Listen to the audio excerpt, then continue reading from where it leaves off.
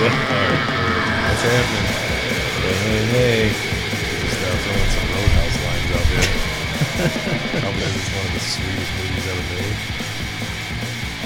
But yeah, so we were supposed to do this episode last week, but shit happens. It's weather kind of sucks here. Jared was a little under the weather.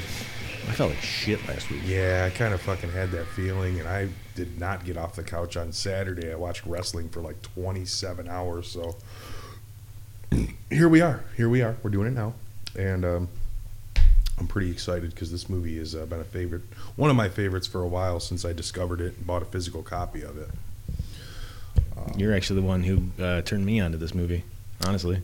Yeah, I actually found this movie at a thrift store for 10 cents without the cover art, but knew of it. And when I seen that it said Home Sweet Home, which is the movie we're talking about, it said media, and it was in a clear clamshell case. And I knew exactly what movie it was. And I was like, fucking A, man. Took it home,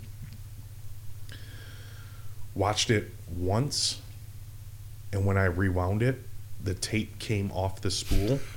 And with media tapes, there's a bolt in the middle of the tape, so you can't dismantle the tape without putting the spools into a whole nother tape, tape. Shell, yeah. Yeah, you have to break the tape. Is it just like a rivet, or does it have a... Because I know there's certain tapes where you can actually get a wrench that actually gets those bolts out. No, it's a smooth, rounded... I've never taken a media apart. So yeah, it right dead center in the middle of it. So if a media tape goes bad, that's it. But they were made well. Like, it's not a Video Treasures or a Star Maker. It's... Yeah. They're tanks. They fucking weigh like 4 pounds and shit, so they'll last you. But that particular one might have sat in some heat that melted the adhesive that keeps the tape onto the plastic spool, and it just... Whatever. Then I actually bought the physical, like the actual tape, and I seen it on YouTube a few times, so it's like I wasn't going into it blind. I fell in love with this movie the fucking minute I seen it, just because of how over the top it is. It's so fucking far-fetched and so out of hand, and just the opening 10 minutes is the greatest ever. The opening 10 minutes and the very first kill. Yeah, the very first kill is pretty damn good. So we're talking about Home Sweet Home, 1981. Mm-hmm. It's actually a Thanksgiving-themed slasher movie, and it has Body by Jake is the killer. Yeah, dude, fucking Jake Steinfeld. Used to do these infomercials in the 90s called Body by Jake, and it was a workout machine, I think, or I can't remember if it was a workout machine or like a workout regimen. Yeah, or something. But he was kind of like well known. But I remember the fucking infomercials. I do too, and so he's in it, which is fucking just worth the price of admission alone. Every time I see him, though, I just think of him in Coming to America. Yeah. He's you dumb fuck. Yeah. Jake Steinfeld. So, like, I will just say this with all due respect, and I mean this from the bottom of my heart. I understand everybody's love for Blood Rage. I really do. I love that movie. It's great. But, man... The only other thing that I can think of that made me cringe worse than like back to school pictures on Facebook when I had Facebook, the day that everyone takes pictures of their kids on their first day of school, was how many Blood Rage posts I seen on Instagram. Dude, yeah. It was crazy.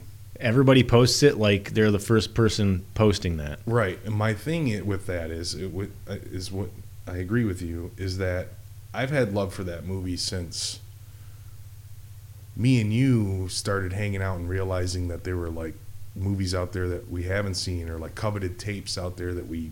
Yeah. So I'm like, what's up with this Blood Rage? It's fucking never under $3 for a fucking original VHS. It's on YouTube. I watched it, loved it. Score's great. That fucking opening sequence might be one of my favorite opening sequences in any movie of all time. The fucking drive-in, smoking weed, eating popcorn, like the score, everything's cool.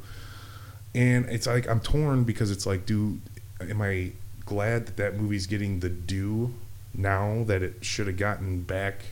Could have been like a Prowler or a Burning, like a one-off slasher without any sequels. That, or like what happened with that? Was there no like advertising for it? Was there no fucking campaigning behind it? No TV ads? I don't know. It's a great movie, but if I had to choose, Home Sweet Home over Blood Rage. I don't know how you feel about that. I actually never thought about that. It's been yeah. I would say Home Sweet Home over Blood Rage for the simple fact of the mom in Blood Rage drives me up a fucking wall. Yeah. Yeah. No, you've always been pretty vocal about that. So God, yeah, I can't. Her acting in that movie is like she's on the phone. Yeah, fuck, when she goes in and finds him with the fucking hand. I can't take the mom. yeah. No, yeah. Well, a lot of people can't take the fucking kid with the guitar and the makeup on in this. Mistake's amazing. Yeah. Yeah, he's rock and roll forever. Yeah, he's pretty fucking sweet. But I just want to I'm not shitting on Blood Rage. It's a good No, movie. that movie's amazing. It's great. It really is, but there was a Blu-ray release. It's on Shudder. It's known now. Last Drive-In did it.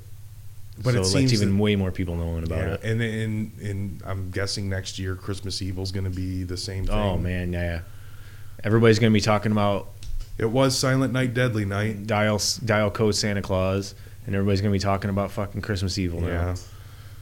But it's all good. It's all at the end of the day, it's good for old school horror that people are being turned on to these movies. Oh yeah, I mean it's cool that it's fucking coming out.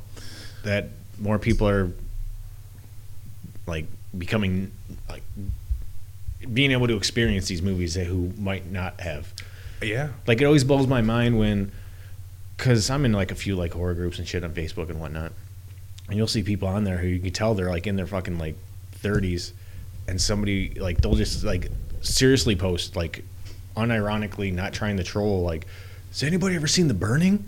Like I just stumbled across this movie. Like, what? Yeah, yeah. Like you're older than me, and I've seen you post before. You like talked about liking horror since you were a kid. Like, how did this one creep onto your fucking radar? Yeah. Like, it's just like these movies just fly into certain people's radar. I don't know if it's like they don't like ear to the ground enough. They don't fucking dig enough to try to find stuff, but they're like more of a casual fan who their whole life. Yeah.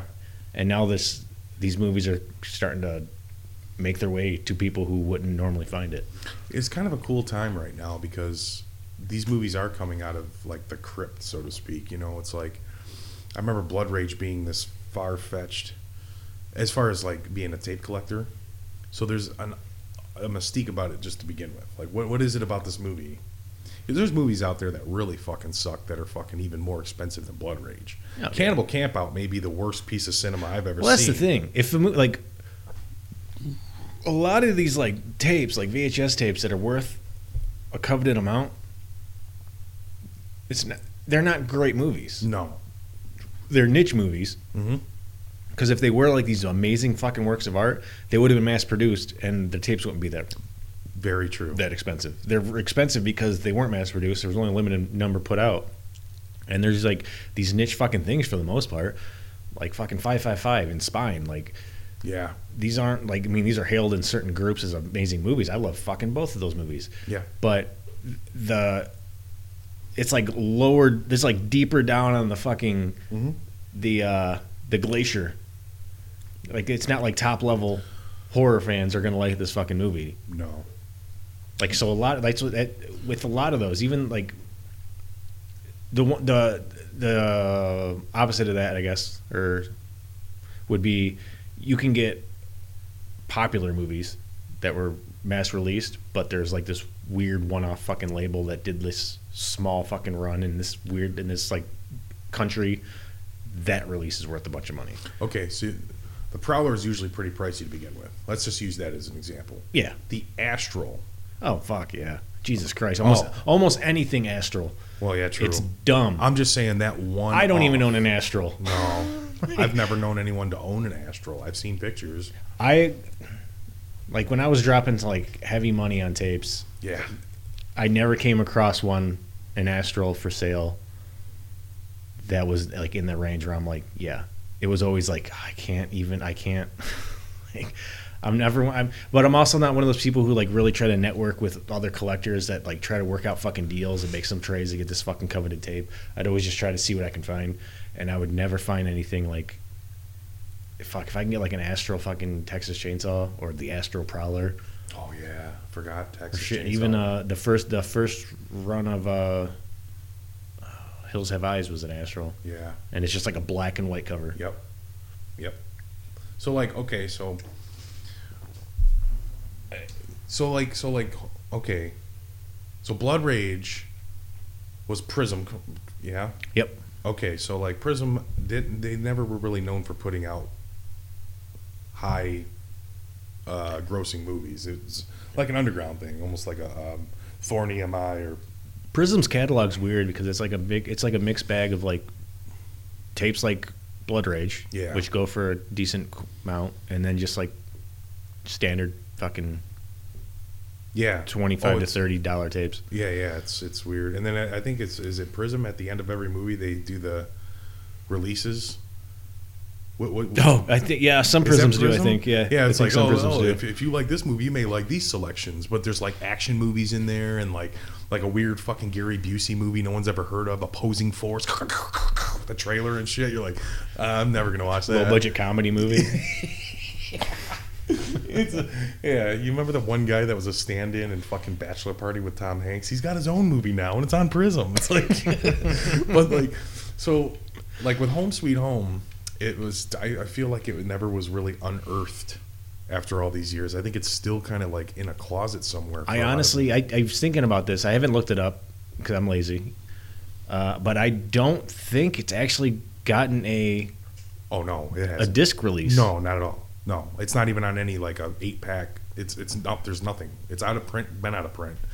I got lucky and found it. You know the tape for a decent price, which I'm fucking so stoked on that because when I got it, and I got it off of one of the tape trading groups. I think I might have got it from Tony Salamone actually in a lot. Yeah. Yeah. It wasn't like cheap, but it was like manageable. I was like, yeah, I'll pay that. Tony was good. I haven't bought from him in a while, but he was usually hook you up. Well, I got the bulk of my coveted tapes from him for maybe, let's say, on average about $10 more than I wanted to spend. But then at the end of the day, I'm like, it's $10 and he's a trusted guy, and those tapes are going to get here ASAP. I think I bought from him once or twice, and I've always I think it was twice, and both times he would post them for whatever price, and I'd be like, hey, dude, would you do this? And it was always like $15 less, and he'd usually be like, yeah. Yeah, right. Yeah. So I'm like, sweet. Yeah, so if you view it as a $30 tape, he would sell it for $40. But if you bought two other ones in a lot, he would knock off. Yeah, the the old bundle thing. The old bundle, yeah. It's like, and 2 tapes you really can't do without, and the third one, I don't give a fuck about. But it's a lot, and you have to buy all 3. It's like, all right, dude, I'll take Schizoid.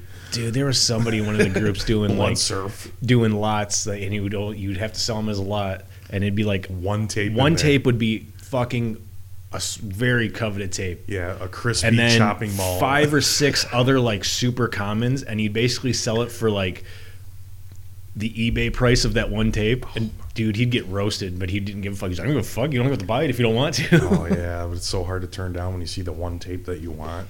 Not breaking up lots. Don't ask. Like, all right, dude, cool. But yeah, so I think that this movie fits in with those kind of hidden gems from that time, and the best part about it is it's a holiday themed slasher. Who doesn't like those? There's fucking 100 of those, but like this one I think could satisfy the horror fan looking for a fucking weird movie. It's just maniacal. It's almost like fucking an hour and a half of a car accident. Like there's just so much going on, and like, oh man, and just the fact that this dude is like escaped from a mental institution for like, what did he do? Drowned his parents or killed his parents? Yeah, I think so. And then he's like shooting PCP under his tongue with a syringe. And he like runs over an elderly woman in a fucking walker. He fucking okay. So Opening Oh, scene. man. There's this dude just straight like drinking Want a beer? in his fucking 70s Ford like LTD station wagon. Oh, that's the Griswold with the wood grain finish on the side. It's basically what the fucking Queen family trunkster was based off of. He's heading to Wally World. Dude. He fucking rips this dude out of his car, gets in the car, PCP's in his mouth, fucking like 10 seconds later he runs over an old lady and is just laughing maniacally, driving away with blood all over his windshield. And then it just goes to the title screen. And when I first watched the movie, I'm like, I am sold. The next hour and 20 minutes could be terrible, and I just love the intro. You're just like, did that? Like, that's right away. And they do the freeze frame on the old lady's face. Yeah. Yeah. Oh, dude. Which is a lost art, in my opinion. Dude, that's, yeah. Fucking The whiteout. Or Friday the 13th Oh, yeah. 2, this. And one. Yeah, and The one, yeah. beginning, very beginning. Uh-huh. Yeah. They kind of do that same effect with Home Sweet Home. It was that was an 80s thing that definitely needs to come a back. budgetable effect. It's amazing, yeah. Yeah, it's great. Because honestly, you don't need to see the gore No. when you do shit like that. If you do it right, it still has a good effect. Like, Yeah. Granted, you still saw, like, honestly, the first Friday the 13th, you didn't see it. No. The second one, you did. Oh, yeah, no. The only thing you're missing is him hitting the bottom of the stairs. Yeah. We all know how that ended. I don't know, dude. He might have walked away. Yeah, doctors say it. I don't. Yeah, he was playing for position, then he got fucking macheted to the face, and that's the one with the puck, right? But no, so these people get together at this house for like Thanksgiving dinner, and there's like 3 couples. Yeah, this is one of those movies where the characters aren't memorable. They're not. You don't fucking really even distinguish who they are. You kind of just, that guy's with that girl, this guy's with that girl. Yeah, it's just random, like just couples. And then there's like the little girl, like the Do you know who that little girl is? no. That little girl is the fuck's her name? Vanessa Shaw. She's Shaw. probably best known to most people as the main chick from Hocus Pocus. Okay. She's I've never seen Hocus Pocus. Okay, Ladybugs. I think that's where I was going, or I was thinking Little Giants or one of those. No, like, she's Ladybugs. Okay, she's the main Ladybugs. chick in Ladybugs too. Like, okay. what's his name? Fucking Dangerfield? Neverending Story dude. The kid from Neverending Story 2, I think. Sebastian, Yeah. who was also in It. They were maybe Georgie's brother, I think so. like the stutter Maybe. from It. I can't Yeah, remember He fucking opens it. the book. Is that the same kid, and then he's in Neverending Story 2, I right? think it's Neverending Story 2 that I'm thinking of. Yeah. Same kid. Yeah. Yeah. So like she's like the main chick in Ladybugs. Like he joins the girls' soccer team mainly to get closer to her. Yeah, I gotcha. Okay. She was in fucking Hocus Pocus. She was in Eyes Wide Shut. Okay. This was like her very first role. She's like fucking 4 years old. No shit. I didn't know that. Yeah, she's just kind of like bouncing around. I don't even know who she belongs to in this movie. I don't know who the fuck She's kid just like that a is. randomly That's just there. a kid. Yeah, just like but she likes fucking Mistake. She likes a dude with the guitar. He Yeah, does dude. magic tricks for her and shit. Like she's hanging out with him, and like that's about the only bastion of like humanity you get from this kid, aside from being like a nuisance and noise pollution and visually unpleasing. He can do magic tricks for kids, and they're fucking stoked about it. So you're like, I can't be that bad of a guy, even though everyone in this motherfucker like wants to kill him. He's got a little shred of humanity in there somewhere, but. Dude, Mistake. Okay, so Mistake. They just call him Steak, though, don't they? I think it both. Well, when they're mad at him, they call him Mistake. You're one dead mistake. Yeah. But then the chicks are like, Steak, what did I tell you? I was thinking the whole time his name was Steak, like fucking ribeye. Like, fucking Steak, man. But okay, so he's face painted like a mime, Mm-hmm. wearing a black T-shirt that just has like screen printed chains over it, backpack with a pig nose amp. Yep. fucking Les Les Paul? Paul, and just running around like playing just fucking like blues licks, Yeah. fucking solos and riffs, like annoying people, like people making out in the car. He just runs up, starts playing riffs. He's like, "I'll make out with you." Yeah. Then he fucking runs in.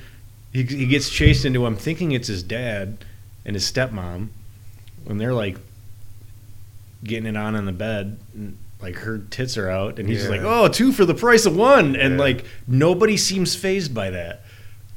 That always caught me off guard. Like he runs in, and like she's not trying to cover up. His dad's not like pissed off. Really, he was able to run through, say that line, and stand there, and they just kind of slowly turn over, and she slowly buttons her shirt, and he's like, "Can you get him out of here?"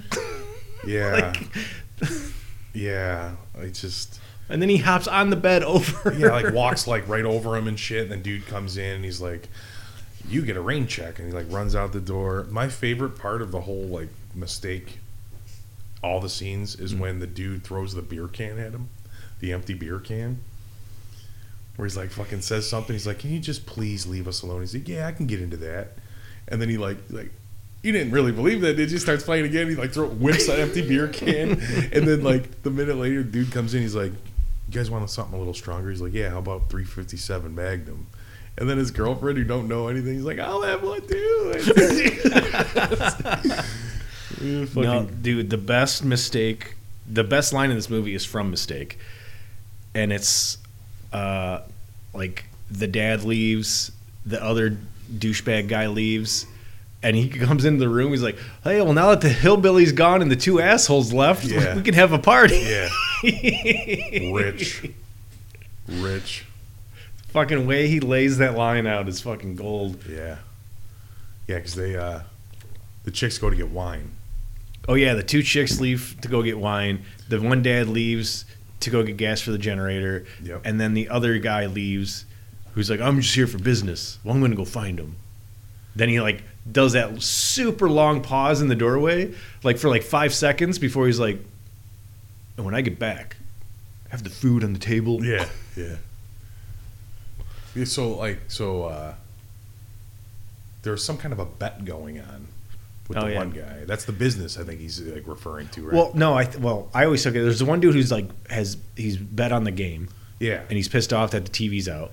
Yeah, The dude has that one chick's playing guitar, and the dad owned a record label that went under, and I think that guy's there trying to like strike up a deal to have started a deal with that chick with him. Oh, I got you. Okay. And I think that's the business that he's like, we had business to discuss. Yeah, because I never really put 2 and 2 together on that, and I never understood that third couple that showed up a little later, like the younger couple that showed up, and like one chick's like, "Is there anything I can do to help?" And he like whips a fucking head of lettuce at her, like, "Yeah, make a salad." Like those 2 are just kind of cool. They're just like chill back, like they're hanging out with the little kid and shit. And I'm like, all right, but I just want to.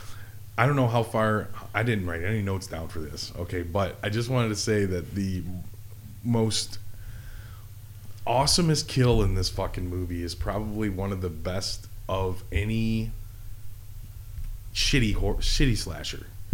The fucking hood. Oh yeah, that first kill. Good God, could you imagine? What makes that so good? The fucking swan dive belly flop. What makes that so good is leading up to that, there's been nothing. There's been nothing, and like he's walking slowly in the woods. Like, okay, so we'll just set the scene. So the dad leaves to get gas for the generator, stumbles upon the fucking mint green wood paneled Queen family truckster. Yeah. With nobody around because Steinfeld's in the woods, and it just siphons the gas out of it. But gets back into his Jeep when he's done, and his battery's dead, so he can't start his Jeep. Blink. So he fucking goes back to the wagon, pops the hood, and it's like, well, I'll just fucking take this battery. And he's trying to take the fucking battery. And this whole time, everything's super kind of chill and quiet. Like Steinfeld's like slowly walking and like just peering. And then it just like amps up so quick. He just runs out like dead sprint out, does a full fucking swan dive. Yeah. With like a yell like, ah! And just like fucking slams the hood down on this dude. So just, if you can for a moment, imagine any guy that you've ever seen under the hood of a car. Yeah. It could be changing spark plugs, tightening fucking cables on batteries. Half of your body is underneath the hood that's propped up with a little metal stick. And this fucking 270-pound ripped, high on PCP psycho jumps on the hood and just crushes this poor fucker under the hood in between a hot engine and a fucking hood, and that's game over. I don't care what anybody says, dude. That's the equivalent of like being put in a trash compactor. You're not walking away from that without fucking. And it's like you said, it's all quiet, and you can hear like just like nature, like you can hear like crickets and you can hear like birds and shit. That he just like goes out and just like crushes this dude in a hood, and then that's it, game over. So that scene, that's like almost that's on the level of Freeway Maniac, where he does the leg drop off the bell tower. The Hogan, the big leg. Oh, dude. Off the fucking bell tower. Dude, that's why I gotta watch that movie soon. I actually was gonna look that up to see if I could buy that today. I love that fucking movie. That leg drop's fucking. That was like a 37-foot leg drop, dude. It's like, dude, so good, man. So the dad, yeah, his name is Don Edwards, Edmonds. Don Edmonds. Okay. Didn't really. I mean, he was in some stuff, but he was in 8 Million Ways to Die. Came out in '88. It was with Jeff Bridges. Tony Lister was in that too. Rosanna Arquette, yep, and James Avery, and Tony Lister, Tom Lister. Oh yeah. Well, Debo. Yeah. Rest in peace, bud. That was pretty much the connection I was going for there. Yeah, because motherfucker just died. Yeah, dude. Well, Rosanna Arquette, she's been in she's in a bunch of movies too. Oh yeah. She was in a Van Damme movie. I want to say she was in a Seagal movie too, but sister to the chick from Nightmare 3, right? Patricia Arquette. Is she related to them? Mm-hmm. Because they kind of look similar. I'm gonna go with yes. Yeah. Patricia and Rosanna Arquette were both. I believe they're all related. Gotcha. So, okay. So he was in that. Anybody else? Oh yeah, that was just. I figured we were talking about him. We were talking about his death. Yeah. Okay. Well, no, I don't know anyone from this movie except for Jake Steinfeld. I do not recognize not one person in this fucking movie that went on to do anything. So, I know Vanessa Shaw. I would obviously not recognize her as a 4-year-old. No. But kind of funny that this was her like legit first ever role. Yeah. What? And you know what? Now that I'm thinking about it, dude, another reason that I would choose this movie over Blood Rage, honestly, is because the sticking marketing selling point of Blood Rage is the cranberry sauce scene. Mm-hmm. It always has been since this movie started to gain traction. It's a cool scene. It's funny. This isn't cranberry sauce.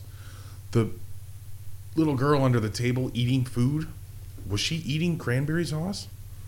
Where they freak out and they couldn't find her? Oh, I don't know. And there's like red fucking liquid coming out from underneath the table, and they lift up the apron, and she's just like you see her legs down. Yeah, like see her legs sticking out. You're thinking she's fucking dead under the table. Yeah, but there's like cranberry sauce liquid just like running out from under the table. They're like, she's fucking dead. What happened, dude? She's under there with like a big ass turkey leg and shit. Like, to me, I thought that was funnier than like. Maybe it's just me. I don't know. I just thought that had a little more shock value. Like, dude, did this motherfucker just kill a 4-year-old kid? Like, where's the kid? Like, everyone's all fucking worried about mistake, and the kid's been gone for an hour and a half, and no one's noticed. She's just chowing down under the table. But, yeah, so I fucking love this movie. It's great, dude. It's so good. It pretty much ends up being everybody has a piece of shit car. Oh yeah. And they don't like they like letting people borrow their cars, but not telling them the issues with their cars. No, they all have issues. Yeah, every single one has a fucking issue. Battery's on the blink, but you can take it. Except for that one dude, I got business guy. Yeah. It's a gas guzzler, but it runs like a top. Yeah, he was the one with the convertible. Like the chicks took to get the wine and shit. No, No, that was the young couple. I thought he was the one that offered so that they. The wouldn't young have to couple take- offered. The young couple, the dude, like it's like his. I don't know who the fuck he is, but he was like, "Here, you can take mine." Oh, because I thought. And then he was like, and then like later on, he was like, "Oh, I forgot about my gas gauge. I didn't tell him. Hopefully, I don't run out of gas." Oh, yeah. But then that dude, like, I'm here for business, smoking the cigar, Yeah. goes to leave. He's like, "It's fucking gas guzzler, but it runs like a top." Right. Yes. And the fucking conversations those two girls have to go get wine, God. like you can tell it was like ad libbed, and Yeah. they're not good actors. No. No, and then they run into a couple of cops because they were speeding, and that whole scene was a fucking train wreck.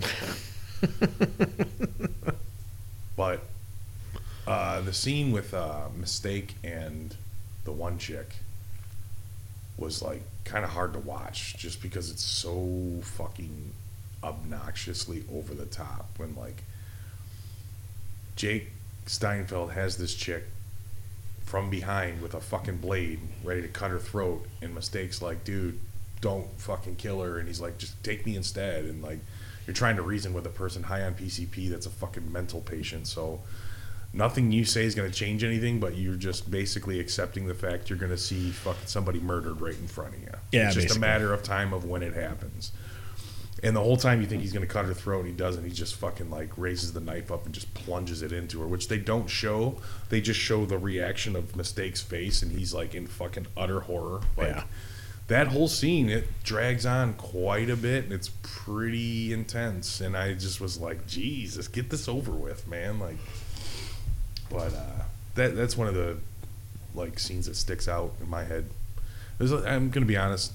70% of this movie's dialogue, and it's not good dialogue. No. You wait for those like hot spots of fucking like someone getting crushed under a hood or a fucking. If there's people talking, dude, it ain't gonna interest you. You know. Like good actors can make a poor script come alive. Oh yeah, Bill Murray's fucking going for that. Poor actors can ruin a good script. Yeah. Poor actors can really fuck up a bad script. And drag it out. I kind of feel like this was the latter. Yeah. Yeah, this isn't let's just say that this guy didn't go on to write the script to Shawshank Redemption, okay, which is all dialogue. This is bad dialogue, but like cool kill scenes and straight up insanity from start to finish. And the ending is just insane, dude. Like Dude, okay, so the ending. It's day.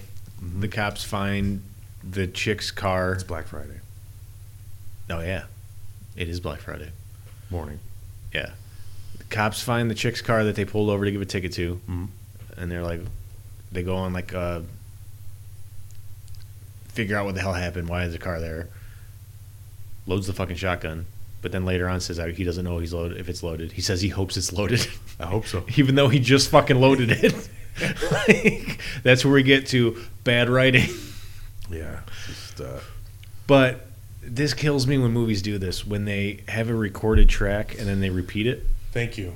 The chick's scream. Nailed it. Is the same scream over and over. Ah! Yeah, it like goes. Ah! How many times was that fucking played, dude? Like 8? Like more than that. It's fucking. It honestly makes me laugh at this point. It's Like someone dude. like that track of that scream. There's just someone with a button watching the scene and just randomly pressing the button. There when needs to be a he scream feels here. there needs to be a scream there.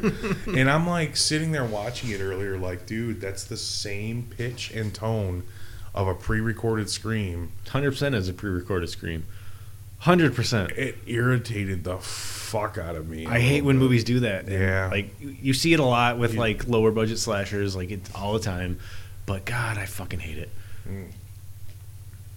So she's And honestly, doing that. honestly, over on the rewatch of this, I'm like, man, they would have never done this ending. But there's that part where they shoot him, and he drops, Yeah. and then she's freaking out. He's trying to console her, but she doesn't know what's going on. if she would have grabbed the cop's gun and shot the cop, and then turned to shoot the other cop, and the other cop with the shotgun blew her head off. That would be a cool way to end the movie. That'd be real cool. They would have never done it. No.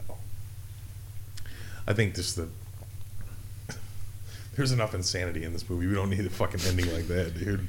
We need pieces level of insanity for endings. Every movie needs to have that. Yeah, and honestly, a lot of people really hail Sleepaway Camp as the holy shit ending of all fucking movies, but as time goes on, Pieces is up there. I mean, that's a holy shit ending that I don't think is appreciated because of the Angela having a dick is definitely like, what the fuck is that? The first time you see it, but like Pieces, you're not even. Yeah. Well, I think with Sleepaway Camp, Angela's face, that noise they add over it, yeah, and then the pan out to the dick, all of that together is a what the fuck. It is. But related, kind of, sort of not. You know what? I was thinking about this lately. You know what fucking annoys me is when people watch a movie. We'll just say Sleepaway Camp, because that's what made me think about it. And they'll make a post about, oh my god, if you haven't seen Sleepaway Camp, it's a great movie, blah blah blah. And that ending, I don't want to give it away. You just fucking gave it away. There's something that happens at the end that is not a normal movie ending. Yeah. So maybe someone's just gonna like find it on YouTube and go all the way to the end just to see what the end is. Well, because like if I'd never seen that movie, and it could be any movie, but I'm just using this as the example. If I've never seen that movie, and then I saw your post like, oh fucking Sleepaway Camps, it's a fucking amazing movie. I'm like, sweet, it's a good movie. And they're like, in that ending, dude, I don't want to say anything. I don't want to give anything away. But oh my god. Yeah. Well, now I know I can watch this movie and everything's fucking gravy. It's a fucking normal slasher movie, but something is at that ending that makes sense for them to call out the ending. Yeah. Instead of just so now going you know into there's blindly, you know there's something there. Yeah. It kind of ruins it. Like does. and like people do that with movies. Like, I don't want to give anything away, but this part, oh my god, or when this blah blah blah blah blah, blah but I'm not going to give anything away. Well, you just fucking gave something away. Yeah. You pretty much just they know it's there.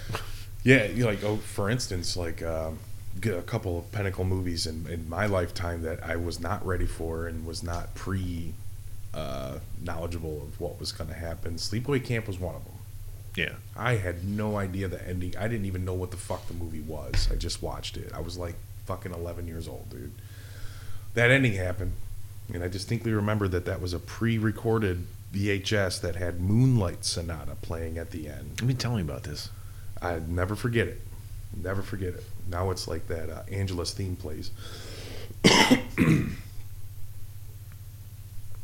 The Beyond? Yeah. Spiders. Oh, okay. You let me borrow the Beyond and did not say shit about the spider scene. Well, yeah. Knowing damn well I have arachnophobia. A bad. Which isn't as bad if they're on TV, like in a movie, than it is if they're like real life, but still just the image of like 12 tarantulas biting away at someone's face and not knowing that that's going to happen. Well, like 10 real tarantulas and like 2 weird fucking mechanical tarantulas. Just to let you know, people who have arachnophobia have a fear of arachnid-shaped objects. There's 8 legs and a fucking oval-shaped body. It don't matter if it's real, fake, nothing. That image sucks.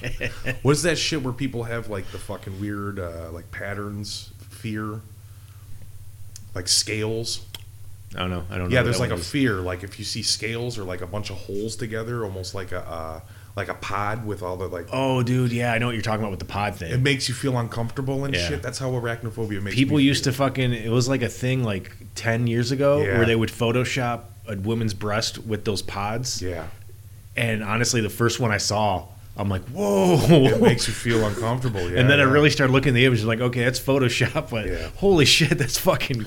Yeah, it's not good. Yeah, it's like nails on a chalkboard, man. But I wasn't even paying attention to the fact that the fucking spiders were fake, most of them. It was just the fact that, like, what was happening. Yeah. So, so that wasn't ruined for me. There was other movies where shit was ruined, like, oh, dude, the ending. You're like, well. Because there's some great movies that don't have the greatest ending. Yeah. It just kind of cuts off at what it is, and it is what it is. And some movies are like, the ending's holy shit. Either way, you should probably just leave it wide open for the person to just be like, make their own. I always try to just, whenever I give like a assessment of a movie, like if I like it, like I just say like I like it. There's like awesome aspects of XYZ. Like you should definitely check it out. Like I really try not to give away part or even give away that there's a certain part that's going to be fucking just like shocking. I've probably been guilty of doing that a few times, but I mean, I'm sure I've done it. yeah, I'm bitching about it, and I'm sure I've done it at least once. sure we all have, man. You just because you're excited and like the person hasn't seen it, and you're like, dude, okay, like I'm just gonna tell you because you just can't hold it in. You're like, dude, it's so cool, but I'm trying to think of a movie that has like a lackluster ending. That take like My Bloody Valentine.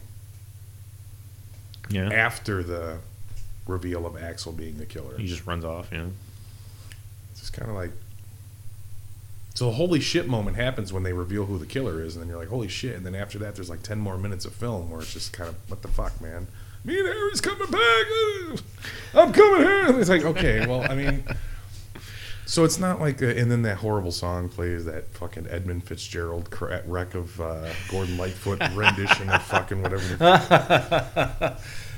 yeah, the wreck of the Edmund Fitzgerald on a Valentine's Day. So, yeah, but like the ending is not that great. But then you take a movie like, say, Sleepaway Camp, or something like that, and you're like, dude, fuck, the ending's definitely not what I'm used to. Yeah. I mean, obviously, not so much with Sleepaway Camp, but with like Pieces. Wasn't the first one to do that. Carrie. Graduation Day too, yeah. Graduation Day and Pieces to me have that same kind of crescendo at the end. I always forget about. There's a calm before Day. the storm where you're never gonna see it coming, ever. It's impossible. And honestly, if they would have kept doing shit like that in the 80s, you'd go into a theater and you'd be expecting something like that. Yeah. I mean, obviously, if you've seen it in Carrie, your mind's probably, well, something's going to happen. Something probably is going to happen. But I think it's been so long since shit like that's happened. That needs to come back. It does. It does. Don't fuck it up, whoever wants to bring that shit back, but fucking bring it back and do it right. And, on the subject, this is true. There was a time in the 80s when slashers were huge that they were not allowing anyone to go into the movie theater in the last 20 minutes of the movie. This is true. So, like, okay, take Happy Birthday to Me, for instance. They did a advertising campaign for this movie with the ad with the axe and the cake. Mm-hmm. But also, when you went to see the movie, there was tables with fucking party hats, birthday party favors, poppers. They made a big fucking thing out of it. But you could not go into the movie theater with 20 minutes left in the movie because nobody wanted just people to go in and see the ending and just be like, yeah. So I'm guessing, and that started happening with other movies too. I'm sure it started with Friday the 13th. Like, you think the movie's over and then it's not. And then movies followed that same formula, and it's like, well, dude, fuck the rest of the movie, the ending. So, probably people were, back in the fucking 81, you're leaving the movie theater and you're fucking hanging out with your dude the next day, man. Like, fuck, dude, that ending. So your dude just like randomly walks into a movie theater, man, and doesn't pay for shit and just walks into a movie theater like, or he goes there to see another movie and he just wants to see the last 10 minutes of Happy Birthday to Me and be like, well, with a movie like that, I don't understand, because you would have to know all of what happened before that, Right. in order for you to understand the ending. Like, but that was the thing, and people were probably just exploiting the endings of movies. That was the original spoiler, word of mouth. You're like, yeah, well, but it's always cool when you see a movie like that for the first time and you don't know anything about it going into it, or you know very little. And then that shit hits you like a ton of bricks. You're like, fuck yeah, that's what's memorable. Yeah. Like, there's so many movies I wish I could go back and watch for the first time. Just to have that, like, seeing it for the first time. Mm-hmm. The most recent was, like, all the Italian movies that I jumped into that I had never seen. A lot of the Giallos, and was just like, fucking, like, in the past 10 years, like Burial Ground. Like these fucking, they threw a bolt through this chick's hand and decapitated her with a fucking sickle and fucking, like, dude, it's a zombie film. If I could see, I wish I could see New York Ripper for the first time again. It's one of my favorite fucking movies ever, and I would love to experience it for the first time again. Yeah, that's shock value. I would First love time to. through. I would love to go back to a point where seeing shit like that for the first time actually had an effect. Yeah, Where I was not at a stage of seeing like just desensitized. gory, sleazy shit. Yeah, Where I would see something, I'm like, holy fuck, okay. yeah.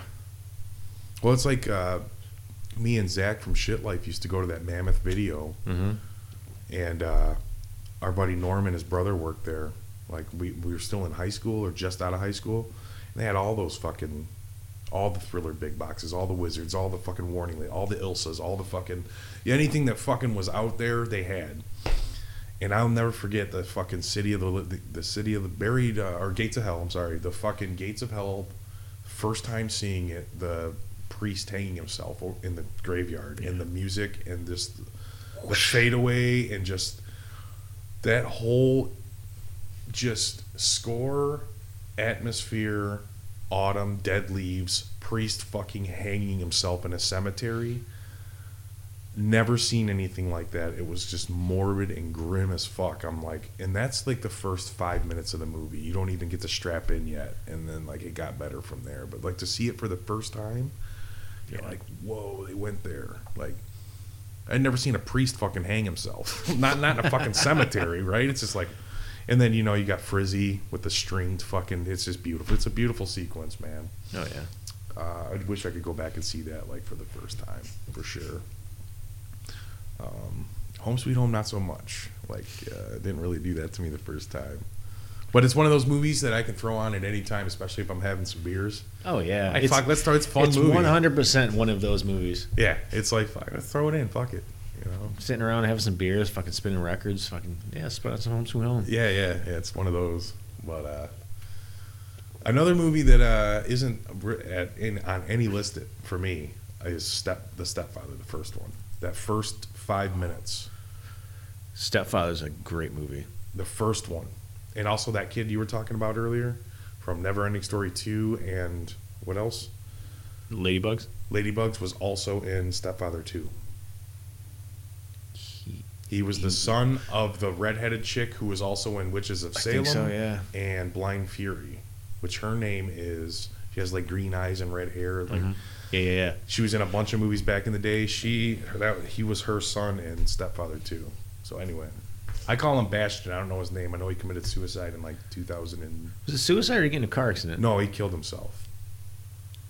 Fuck. Somebody else thinking that's car when they accident. started that whole like, is it right to put children in fucking movies at an age where they're still where fame and fortune like fuck them up down the road, like the curse of the child movie star. Like, Well, I mean, if he wants to act, it doesn't. Yeah, it was just I a kind of thing. feel like that's kind of on the parent. If he's your kid, you still got to protect your kid and just maybe have him act and have maybe studios not be assholes and exploit kids. Everybody I don't know, man. handles fame differently, man.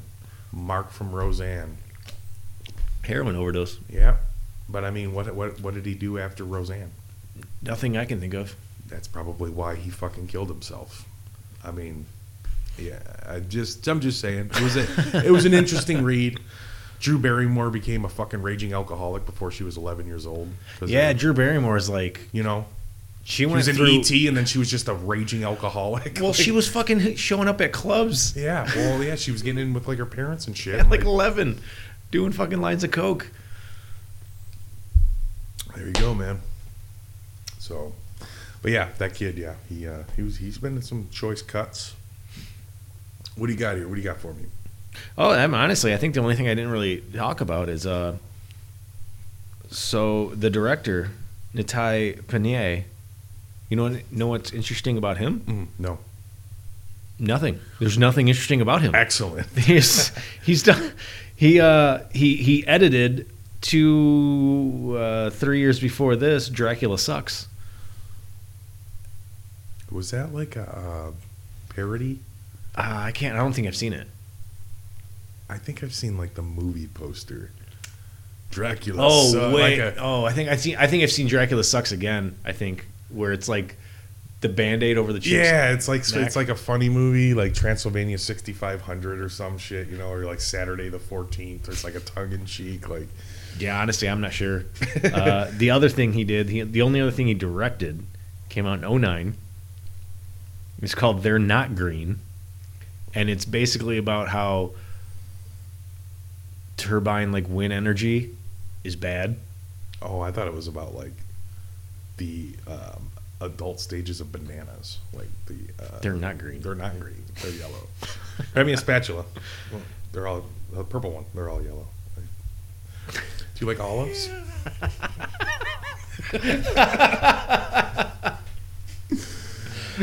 Yeah, but he made Like a a cowboy boot. He made a documentary about how wind energy is not good and it's not green. And Like it's- from windmills and shit? yeah, like turbines and Yeah, shit. yeah. Like it's not good, it's not green. Like this whole like thing. So I don't know anything about it other than that. It just sounds very fucking off the rocker to me. But I don't know. You know what else is not green? PCP under the tongue. Yeah. No, it could probably make your tongue green if you fucking.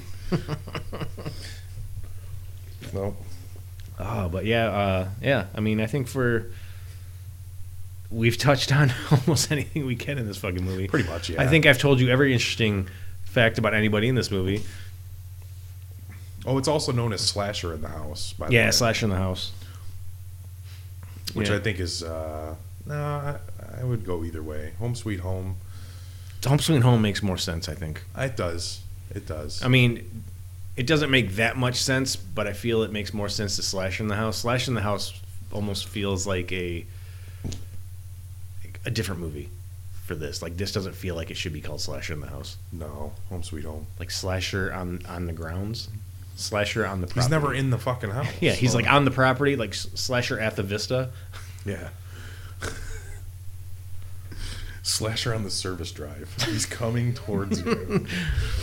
Slasher on the laneway. But so definitely, dude, it's on YouTube, correct? Yes. It is. It's been on there for. That's where I first seen it. Yeah, dude, it's not available anywhere else, so nobody is asking this to get pulled down. And I'm gonna be honest with you guys. Anyone that collects like physical copies, I looked this up today for just the hell of it. Halibut. The hell of it. Something fishy about this price. No, it's fucking expensive. So if you're looking to drop like 80 bones, I think it was Yeah, for the media. for the media. I think I got mine for like way less than that. I'm guessing it was years ago, but Yeah. and hey, man, I've contemplated on buying like $200 tapes just to have them. Honestly, like, there's no way I'm ever gonna stumble across this and fucking. There are certain tapes where the price is only going to go up. Yeah, so I mean, but it's got to be that tape. Yeah. Like a lunch meat, I'm paying fucking $200 for it. You know, so, but not for like something like. I mean, maybe I would. I don't know. It just sucks. But I'm guessing that price is a little inflated because Thanksgiving was a couple weeks ago, and I tried telling that to a couple of my buddies. Like, if you're gonna buy tapes, man. Like right now, there's no tape swaps going on or conventions where you can just dig through crates with hanging out with people. Your only option is internet, whether it's a group or it's a eBay or Amazon. The prices are going to be higher because it's holiday season, you know, and if it's a holiday themed movie, It's around that like holiday. you know, Don't Open Till Christmas goes up about $80 every December. Every year, the same thing, dude. All year, it's fucking $65, $80, whatever, and then come December, it's like $165.99, but free shipping. Yeah, okay, fuck off. You know, That's where I think, honestly, like, tape groups are good. yeah, Because there's people in there who they collect, and a lot of the people there will hook up people in groups without, like, they won't give the eBay price. They'll fucking, like, sell it to you at, like, a good fucking deal. Like, I've seen tapes go in there for like. Honestly, I seen somebody post something. It was a bunch of tapes, and he priced them all out, and they like the prices he listed was like astronomically low. Yeah. And it was honestly just like Merry Christmas, guys. Basically, like I know what I have. I know, and I know what He's they're probably worth. got Like doubles of them I'm not or- stupid. I know what I'm pricing them In at. his circle, he's seen that tape float by about 3 times in the last 3 or 4 months. He knows it's probably going to float by in another couple months. It's Christmas time. It's a coveted tape. Here, man. I know I'm going to come across another one, and if I don't, hey, man, I've seen this movie a million times, and it needs a good home. And someone's going to be fucking hella stoked that they got that tape. You know how that is, man. Oh yeah. That's just like with baseball cards, man. People are charging astronomical prices for those too now, because it's like, it's just a collector's fee. It's like the collector's prices suck. You want to be like inner circle of friends or like a network of people that are just not. I miss the fact of just a bunch of people getting together and like eating pizza and swilling beer and just like dragging in fucking milk crates full of tapes. Right. Even if you're not going to buy anything from them, I want to dig through your shit and see what you got. Like, talk shit about anything. I don't fucking care. Tape swaps are fun, dude. They've always been cool. Like, Tape Eaters was the first one I went to, and that was probably my favorite one. But like, excellent, man. Good time, and I always found good shit. Always, dude. Oh yeah. I rated your table at Tapeworms, man. You just gave me half the shit you had. You didn't even want it. I got like Psycho Cop from you. I got fucking. I got a bunch of gold from you that you didn't even charge me for. I'm like, dude, let me at least give you like $1 for this. And you had some good tapes that you were selling for, I sold so much shit there at dirt cheap prices. Like, yeah, you did. I don't like fucking haggling. I don't like any of that. I'd rather just price everything really fucking low and just sell it. But there was one tape I put in there, I think, and I regret it. Fucking Pledge Night. I don't think I have it anymore. What'd you sell it for? Do you know how you know how cheap I was selling all my slipcases at Tapeworms? That tape sold for like $5. You fucker, dude. If I would have seen Pledge Night, motherfucker, dude, like, I got there all late and shit. Because I just seriously was like, yeah, whatever, this much. And then when people would be like, what is for these? I would just count how many tapes. I wouldn't even look at the titles. I would just count the tapes and like that much. And then I think I was looking through my tapes and I got home like just like a while later. And I'm like, where the fuck is Pledge Night? And I'm like, did I fucking put that out on the table? I would have freaked. I would have been like, I wouldn't have bought it from you. I would have, what the fuck, dude? Put this back. Like, what are you doing, man? You gonna sell Pledge Night for like fucking what? What do you got? $5? Cool. Like, the fuck? That was when that tape was going for $50. Yeah. Now it's going for like $120. So Yeah. there it is. I'm sure. I got a kung fu movie from you. Yeah. Brute Lee. Brute Lee. Has fucking Brute Lee in it. It was like fucking Knuckles of Shaolin or some cool shit. Dragons of Shaolin, big box. I'm like, oh, you can just have it, dude. Brute Lee, is that like tougher than Bruce Lee? I'm like, I don't know. It looks cool. Like, it's a cool big box, man. Some kid was walking around with just like a box full of his toys. He was selling them. I bought like a Fantastic Four The Thing figurine from him for like $2. I was like, he's like, would you like any of my toys? And I'm just like, dude, I'm not gonna say no. Like, yeah, dude, I'll take that. He's like, that'll be $2. I thought it was like name your own price. I'm like, okay, let me see what I got here. Like, that was cool though, because there was people outside too, like on the side of the bar. Was there? I don't think I've ever. I don't They think it didn't pay ran. to, or there Fuck was it. no room or whatever, and there was some killer tapes out there. Jimmy had a guy meet him up there and bought a fucking hockey jersey. Do you remember that? Oh yeah, yeah. A Red Wings jersey. He had a guy meet him up. He's like, I'm at the Rockery in Wyandotte. And dude showed up with like an authentic fucking Dylan Larkin. It was his rookie year. Dylan Larkin fucking. He bought it for like $100 and then bought like $200 worth of death tapes from Tony Salamone. He had a fucking whole stack of them, dude. Like, I think I bought a couple. Shocking of death tapes for Asia Tony. and fucking like Caught on. He's like all death tapes and fucking. I'm like, what are you doing, Jimmy? Like, you're fucking out of hand right now, Dude, I don't know why I remember this. Do you remember fucking you were hanging out with Bob? It was when me and you first met. You were hanging out with Bob, and you popped in. You were like, he came over and you were watching Faces of Death 2, and he like chilled with you for a little bit, then got up to leave and like hugged you and said you're in a dark place. Yeah, he's like, I'm way too good of a person to watch anything like this.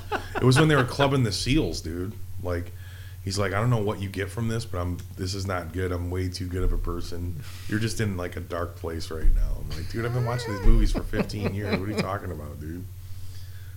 I'm like, fuck, dude, what's worse? Like, acknowledging that it happens and it sucks, or just turning a blind eye to it and acting like everything's okay? At least I know that this shit happens. I don't agree with it, but fuck, dude, it sucks. I'm like, dude, you can hug me when we're fucking sitting at Burger King smashing Whoppers and shit, because that's basically what happens to the fucking shit that they... I mean, when it ain't no better, dude. What? Yeah. He didn't like that. Like, the images of, like, shit being killed and, like... Which I get it. It's not for everybody, you know. But, yeah, that was a doozy. And then here's Jimmy with, like, 17 death tapes. He actually did score the bootleg Faces of Death clamshell. Yeah. He gave it to me. He's like, I literally went to put my tapes under your table that I bought from Salamone to go back and buy Faces of Death. And Jimmy's moved like halfway down the aisle and he's got it in his hand. I'm like, you fucker. I was like, what the? I was coming back to get that. I was like, no, you can have it. He's like, no, here, just take it, man, whatever. And I'm like, fuck, all right, dude. So I got that. And I'm pissed off that particular tapeworms because I was going to buy Eraserhead RCA Columbia slip. And it was on the floor. And I had it in my hand and set it down. And if you were to ask me 100 times from fucking yesterday why I did not buy that tape, and I bought a blind buy, The Campus Corpse.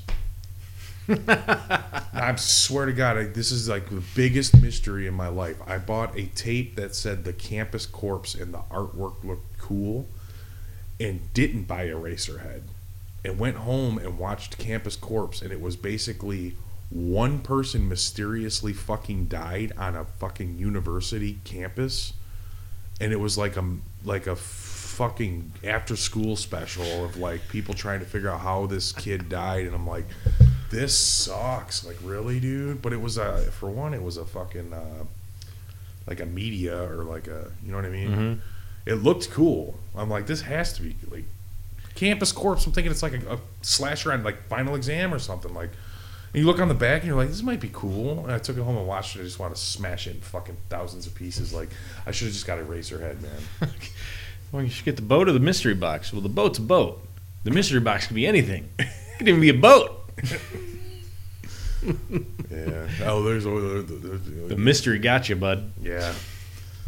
Can I dig through those boxes? No, but you can buy the whole box. Well, there might be some things in there that I do want. Well, if you want something in there, you're going to have to buy everything in there. I'm not interested. I've had that conversation with people. No, just take them all. I'm like, no, really. Like, can I just see what you got? Yeah, but you don't need to dig through. Just take the whole thing for like $20. There's like fucking 50 tapes in there. And I open up one lid and I see like fucking Barney and Friends, and then I see like, you know, like, could be 50 tapes of like shit like that. Like, it wouldn't even let me look through them. I'm like, I'm not buying a mystery box of tapes. I have no room in my apartment, dude. Yeah. Honestly, if I could flip through them and find 2 tapes that would at least equal the price of what I'm going to buy for the whole thing, I'd be like, okay. And then on the way home, I would stop at a dumpster, throw all those other ones out, and grab the 2 I wanted. He's like, oh, it's a mix. It's like horror and action. And I'm like, yeah, but your definition of horror and action is a lot different than mine. There was this like mom and pop video store that was renting out Blu-rays towards the very end, about 5-6 years ago, in Westland. And I went in there, and this dude had some pretty good. I got all my Van Damme tapes from him. They weren't cut; they were like straight up displayed on VHS shelves. All my Rockies, all my Bruce Lee.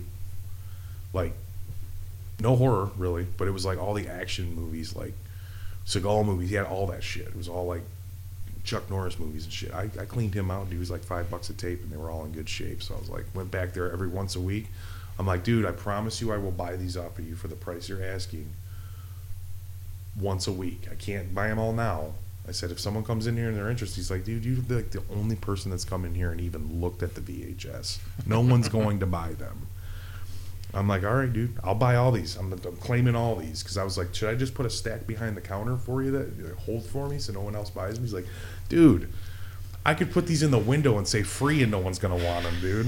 I'm surprised you even offered me money for them. It's like, I feel like I'm robbing you. Yeah, I'm like walking out with like Cyborg and Bloodsport, Rocky IV. I'm like fucking stoked, like, yeah. But yeah, I just fucking miss those days. Those times were gold. Yeah, they were. They're coming back, man. Being able to, well, finding tapes at stores is not coming back. Nah, maybe not. Like that Tape that swaps, aspect. though. Tape swaps are coming back. Fucking, I remember being at so we go to Cinema Wasteland. There's tape collectors galore there. Oh, That's yeah, I like love it. VHS fucking convention basically. Oh god, yeah. Without going to fucking the fuck Severed. Was it Severed that's out in the East Coast somewhere? I never went to it, but it's like basically a VHS convention. But so like when you go to Wasteland, it's you see something, you pick it up if you can get it at a good price. Oh, for sure. I remember being at fucking Horror Hound, which that's not a fucking tape convention. No. And I got Prowler Big Box there for like dirt cheap. Yeah. B, on Friday I saw Maniac VHS, the media, and I let it sit there until Sunday and came back to the booth and picked it up. Yeah, I remember. I was there. Ashley almost had a fucking aneurysm. She's like, "You're not buying that?" I'm like, "Oh, maybe get it later." Came back on Sunday, finally picked it up. Yeah. Because nobody fucking, especially then, nobody there gave two shits about VHS. No, I rarely. I remember on Friday I went there and seen the Incredible Melting Man VHS for $10 and didn't buy it and went back Sunday and it was gone. I'm like, fuck. That was like literally only tape that I was considering buying. Like, you know what I mean? Yeah. But the cool thing about Horror Hound was the bootleg DVD guy. Oh yeah, that guy. I got Fatal Games, like all the, you know. I think the last time we went, he hooked us up on it. Because usually I wouldn't buy stuff because I'm like, oh, either I have it or I'll try to pick up a fucking copy of it. And then I think that last time I was like, you know what, fuck it. I was like, I'm gonna pick out some fucking movies. Yeah. Just because I don't feel like dropping money on tapes. Like this quick, easy, cheap way to fucking view these movies that I haven't seen. And I always made sure I grabbed ones that I never seen an upload of. Yeah. I haven't seen a copy floating around. Or the tape is just stupid. Like, yeah. So, like, shit that I know of, like, there's no way for me to just view this. But, yeah, I think he hooked us up, like, pretty good. I He, ended like, up cut his prices down. Yeah. Well, dude, I bought, like, because, dude, I still have yet to see Fatal Games available for sale on VHS. It pops up every once in a while on eBay. I have yet to see it. Yeah. I'm not saying it doesn't exist. It's just me personally. So I'm going by odds. Mhm. The odds of me coming across one are pretty astronomical thus far. So I'm like, $5 DVD, bootleg, fuck it. I can pop it in anytime and watch it. Love the movie. I think I got Cellar Dweller, the Slayer and Scalps double feature, shit like that. I'm like, fuck yeah, hell yeah, man. You know, and he's even got the artwork there and like, you know, you can find some gems in there, even some non-horror gems in there.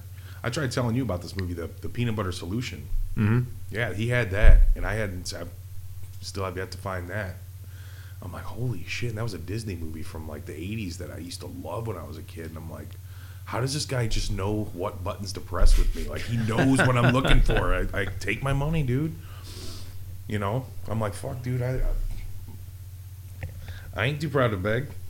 Let me get that fucking, let me get that Act of Vengeance bootleg DVD. Because I know that Thorny MI is probably going for like $1.50, you know? Like, but, yeah, those were good times, man. Well, they're coming back. I mean, the tape swaps and stuff, conventions. I can't wait, dude. We're definitely going to have to, like, hit those up when those are, you know, going on. Yeah, fucking, it's kind of fucking two Wastelands have gotten canceled. Yeah. Looking like I don't want to say it's looking like a third one's gonna get canceled, but it's gonna be pretty dicey. Yeah. Still in a weird phase. I mean, and Wasteland had a set like they were gonna do X amount before they called it quits, and they were coming up on that X amount. Really? So I don't know if they're gonna extend it or what, but yeah, dude, I've had so much fun at Wastelands. So like, I always wanted to pitch the idea of like Slasher Dave playing a tape swap. I mean, yeah, should happen. It probably should fucking happen. Why wouldn't he? I was honestly trying to get in touch with, because like I know people who runs Horror Hound, to try to get fucking Acid Witch to play a Horror Hound. Oh yeah, or at least Slasher Dave, or both. But I kind of gave that up when Slasher Dave on Friday and Acid Witch on Saturday. See, that would have been pissed. I gave up on even trying that though, because the first Horror Hound I went to, this was like back in 2010. I don't know. It was like one of the earlier ones. Mushroomhead played. That's what you were telling me. Yeah. And I remember being sheets in the fucking bag, watching Mushroomhead in a fucking hotel conference room, talking shit about Mushroomhead. Yeah. And like Ashley's like nudging me because I'm like surrounded by Mushroomhead fans, and I'm like, I don't give a fuck. What are they gonna do? We're in a hotel. But like after that, it was like rockabilly, psychobilly, and stuff like that. So I kind of like lost. It kind of took the winds out of my sails to try to make that happen, or try to get like it into works. To maybe if they even, I don't even know if they'd even fucking want to do it, but I think it'd be cool to have them play, and I could party with friends. I'll like more friends to party with throughout the fucking weekend. Oh, for sure. But it's like, yeah, when like Michael Graves was supposed to fucking play there, and fucking I remember that. Yeah, that Edgar was a bummer. Allan I wanted to see him. Edgar Poe. What the fuck's that band's name? They're in like Horror Hound. They were always in Horror Hound. Something Poe, or were they just called Poe? Poe. I don't know. You know, it's some fucking. I don't know. It fucking sucked. Almost every goddamn music act that played Horror Hound. Harley Poe. Oh my god, I think that is it.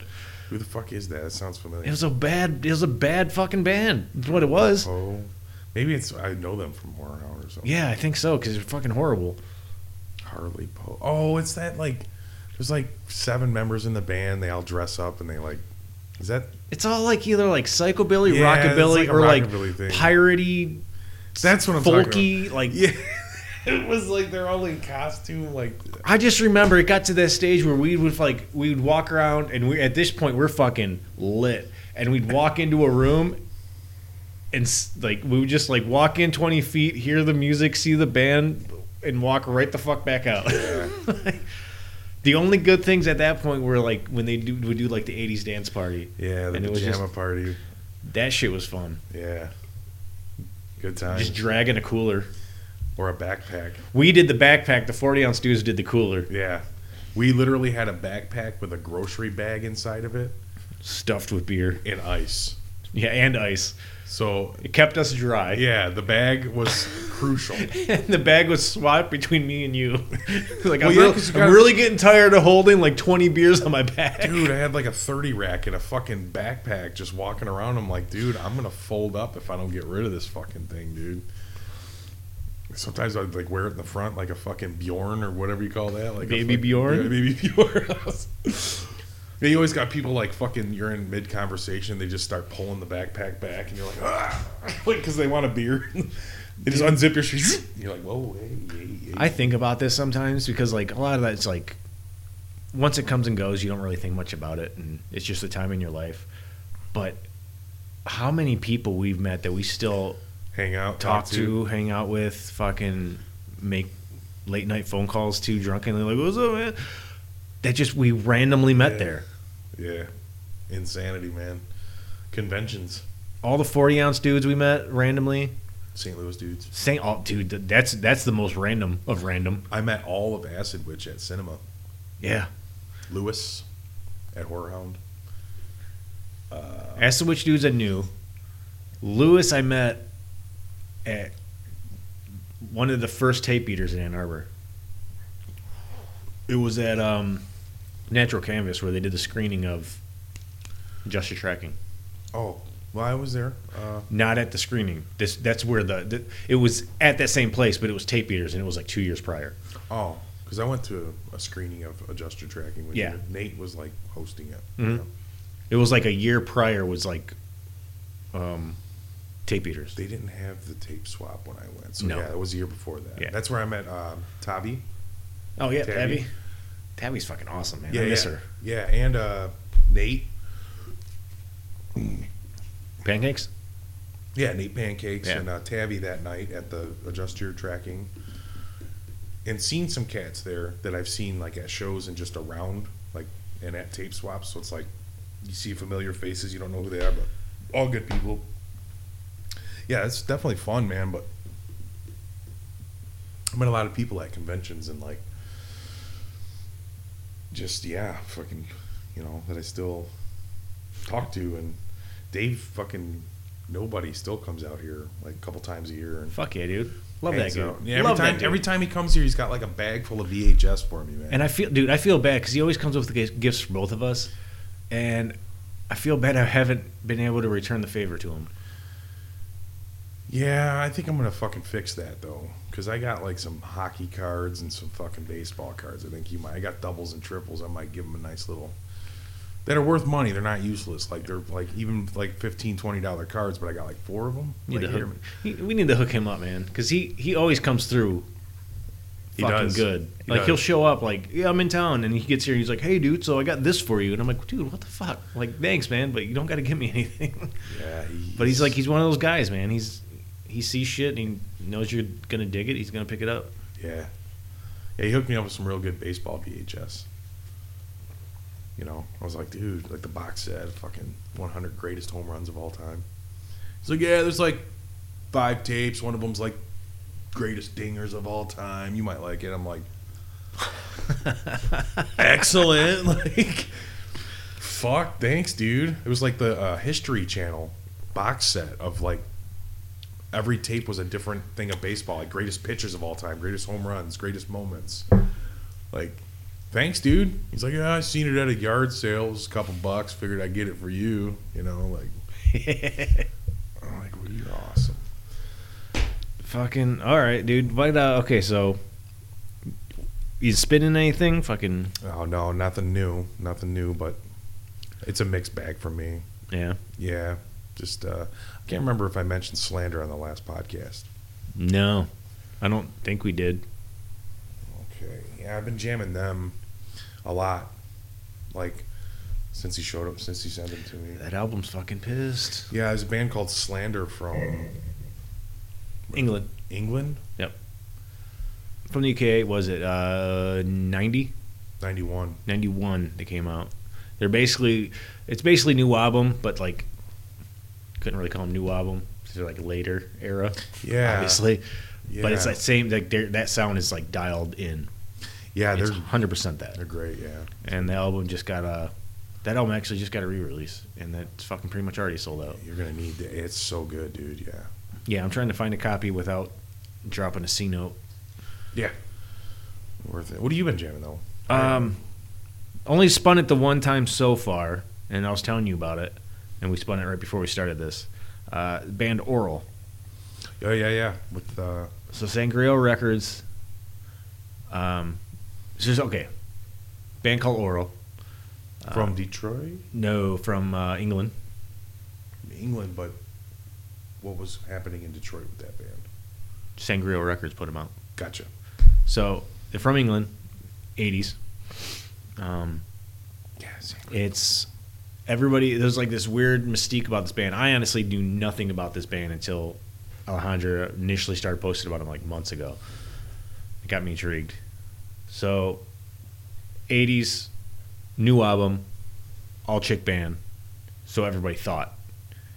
The cover was just 3 chicks.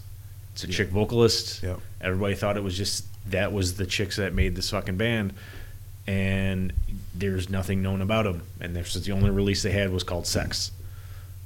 Come to find out that, through years and investigation, whatever, digging through shit, it was actually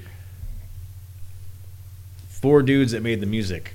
And then they brought in this girl and recorded her doing the vocals. Yeah. And they just made this whole mystique, basically. And the dudes who made the band were Gary Bichelle from the Gonads, Steve, what the fuck was his name? Steve Ascent, I think, from The Business. Mark Brabs from Tank. From Tank, yeah. Yeah, he was the drummer from Tank. And then that's stout. Just some dude named Kevin. Nobody knows his last name. He was just Kevin. Kevin did this. And then they just had they brought in this girl who did the vocals. And basically Sangreal Records from Detroit is just released the first official release of it since like 85. For a while, this release has kind of been like hard to come by, pricey as fuck when you could find it, bootleg like a motherfucker. Mm-hmm. So they just released the first official release since like the 80s. And just spun it. This honestly was the first time I spun it. I got it like 2 days ago. I dig it. I liked it. It was cool. It had like I just picked up like a little bit of a Motorhead vibe. A little bit in the guitars and then something weird about the vocals and the music approach. I picked up like some like Runaways or like I don't know. It's a weird mix. It works though. Whatever it is, it was like that late 70s, early 80s kind of like not really new album, not really like Motorhead, but maybe like a fucking. I think this was like mid 80s. Like yeah, but 45. Well, Tank was 70s. Yeah. So I mean that's the only dude that I would even know. Which honestly, he was like, around for you all take that. Those dudes and carry over the style, the stuff they've done. Yeah, I mean it was a cool mix of like different like styles though. Like it's cool for sure. We spin it again, like I definitely for sure. Absolutely. But yeah, so I spun that one time before the show. Fucking Sword Wielder. System of Overlord. Yeah, we jammed that on Thanksgiving. That was great. Dude, talking about Thanksgiving. We made some drunk calls. Yeah. I made some drunk calls. So, yeah. So I might have to make an apology to Jay. If I was... I have a feeling, I don't know for sure, but I have a feeling I was probably yelling into the phone. You were a little loud, but I remember everything fully, and the conversations were great. All right, that's good. I remember bits and pieces. Yeah, Mike from Acid Witch and Nuke and Temple of Void and 7 other bands. We called him first, and like that was pretty cool. What was funny about that one is I remember doing that is I have his number. But I called him through Facebook Messenger. Yeah, which freaked him out. And he's like, he was like, I thought there was something wrong. He's like, is there an emergency or something? Like, what's going on? And that was cool. And then we called Jay. Jay's a super cool dude. Likes our show. Fucking talked to him for like an hour. Never talked to that guy. I'm shithoused on whiskey. Let's call fucking Jay. He was like, dude, I'm just coming back from the bar, dude. I did a bunch of Jack Daniels. Apparently, he fucking was doing like Shawn Michaels moves and fell down the stairs all drunk on Jack like last week. I think I saw that. Yeah, I was like, dude, Invisible Shawn Michaels super kicked you down the stairs. Awesome. So what's up, Jay and Mike? What's up, man? Like, hope that Carrier's working out for you. We told him about Carrier. I was like, dude. I was like, so there's this band Slander. He's like, oh, I know Slander. I got the like original CD like release. I've been onto those guys forever, and I'm like, you never heard Carrier? I just assumed. I thought he would have known Carrier. When it comes to like metal bands, Mike knows every band that I know plus about 1,000. It blew my mind he never heard Carrier because that seems like a band Mike would like. Right up his alley. Right up his alley. I'm like, fuck yeah, dude. So he like straight up Googled it on the phone with us. He's like, you talking about this one? We're like, yeah. Yeah. And he was like, this sounds good, man. Like, we talked to him for a little while, and so there's that. So no apologies are needed, I don't think. There's nothing happened. Yeah, I don't know, man. I got wasted. That's all I know. Yeah, I woke up right on this wood floor. It was good times, dude. I think I ended up watching fucking... What did I watch? Something on Shudder, like Tubi or something. But Thanksgiving was cool. So yeah, Thanksgiving was cool. Fucking Sword Wielder, dude. I'll take that album off, and I obviously go through other shit, and then that album goes back on. That album stays on for a while. So good. It's such a good fucking. God damn it, dude! They nail that style. Yeah, they do. It's like seeing them, I felt like I was just in like late '80s England. Yeah, that's what you were telling me. Like, that's killer, dude. Because like, it's like you. that shit's been dead kind of for a long time. Like, Yeah, like you could have. It was like being at an Axe Grinder show. I can't even imagine like an '89 and shit. Like, That's fucking. there's a fucking there's a real quick like a VHS quality, shitty quality, bad tracking video like live show of like Axe Grinder from like '89. Yep, seen it. It's fucking amazing. It's killer. It's amazing, yeah. But like, I couldn't imagine going to like a show now and getting that same vibe. Like, that's pretty impressive if they can pull that off, man. I remember talking like after that show, we walked outside and I was talking to Mark, and I was like, dude, and he's like, yeah, he's like, could have closed your eyes and been back in fucking England, right? And I'm like, yeah, like I totally felt like this is like late '80s fucking England, and Axe Grinder is gonna be playing next. Like, Oh my this God. is what this fucking feels like, It's man. incredible, yeah. They fucking nail it like to a T. So yeah, I'm spinning the fuck out of that. This one, take a sharp left. Don't really care for much outside of this record by this band. A couple songs off the one after this, and the one before this is basically this album, just not as good. Fucking 3 Inches of Blood, Advanced and Vanquish. Yeah, well, you were ripping that in the car on the way here. It's one of those fucking albums, dude. I'll put on and I'll all the time. Yeah, it's been a long time since I actually heard of or heard that band. Like 15 years, I want to say. But I do remember I seen them twice That's what you're saying. on like a couple festivals, and I think Zach was in Black Dahlia at the time, and I think they were on like one of the like festivals or whatever in Detroit I went to, and those dudes were like metal as fuck, man. Like, as opposed to the other bands, like they came out like You said they were like sandwiched between fucking like a couple hardcore bands. It was Norman like a metal Jean and hardcore. fucking something else. Yeah, like Guar played that, and like Black Dahlia. It was a weird mix of like different bands, but like I remember they were on there, and like it was weird because you had like it's two totally ends of the spectrum, right? Like I don't know why the person running the gig didn't like figure it out. Like, you don't put 3 Inches of Blood on after like a hardcore band because it's gonna alienate some people. You want to like put it somewhere else. Like it was just weird because it was like, dude, you hear one band and then 3 Inches of Blood comes on and you're like, dude, well, these guys are definitely like a reincarnation of Priest. And then another band comes on that's nothing like that, and you're like, okay, it's just like weird. But I seen them at like 2 gigs, and they were pretty cool, man. Like, but then on the way here, you were jamming them, and I'm like, dude, these guys are pretty good. Like, that was cool.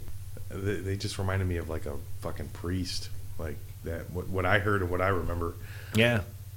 I mean, 2 honestly, times I think I seen them twice in the same year, so it might have been the one album. Advance and Vanquish, I think, really has that fucking feel to That it. must have been when I seen them, because that's what the vibe I got. And there's like 2 songs on Fire Up the Blades that still have that Yeah. feel to it.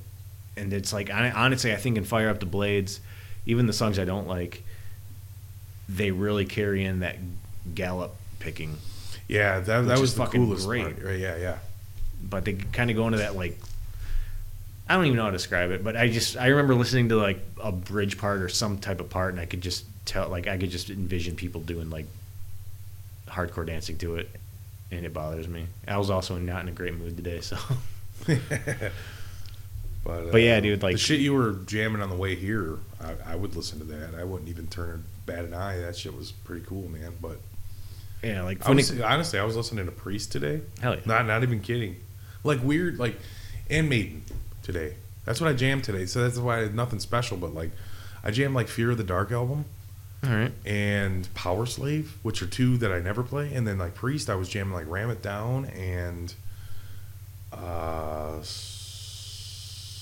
Stained Class, I think it was, and like Turbo. Like, I was just trying to like listen to fucking like bands that I listen to all the time, but the albums I never listened to. You know what I mean? For sure. Every time you reach for Maiden, it's like the same 3 albums for me. So I'm trying to like, I've heard them all, but like I'd rather listen to something that has a little dust on it, blow it off a little bit. Like, it's been a minute since and Fear of the Dark's got some killer tracks on it. It was like the last Dickinson album, but Dude, honestly, I today I listened to Seventh Son good shit. and Somewhere in Time. Yeah, they fit right in there. Somewhere in Time's better. Yeah, That goes into the conversation we were having and the conversation my cousin posted about.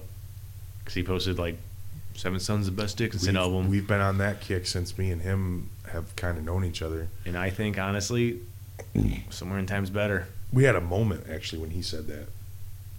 I think the first time we really hung out at Slayer Dance, he was wearing a Maiden shirt, and I was just dicking around. I think John was there too, and I think Slayer Dad put Maiden on, and I can't remember what album it was. I'm like, I think it was like Number of the Beast or something. I'm like, dude, Seventh Son would be better. He's like, yeah, only their best album. I'm like, you don't even know, man. He's like, bullshit, that's their best album. I'm like, okay, if you're telling the truth, you're the only person I've ever met that's ever agreed with me. You're telling me that Seventh Son's your favorite Maiden album. Fuck yeah, dude. That whole album front to back's great. They're all good, but like Seventh Son's the best one. Only cat I've ever met that ever said that. Ever. But you know what? I did see Kerrang! Or one of those big magazines. Yeah. Seventh Son was voted as the greatest Maiden album. I mean, worldwide. There's good shit on it. The whole album as a whole is good. But I felt Somewhere in Time was better than that. Yeah, Somewhere in Time was the first Maiden I'd ever heard in my life. Yeah? Some girl that had a crush on me in high school bought me that CD for Christmas. And I literally didn't listen to it for a year. It never left its plastic wrapping.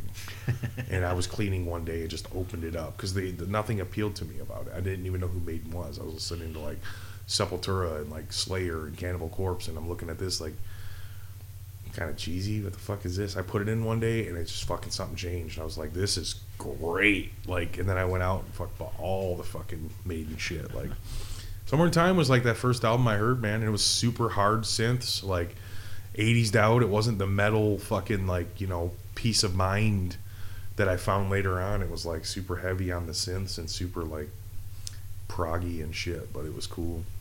See, I feel like in this conversation, it's not so much the best Maiden album, it's the best Dickinson album. Oh, I've always said that. The best Maiden album's Killers to me. It goes back and forth for me.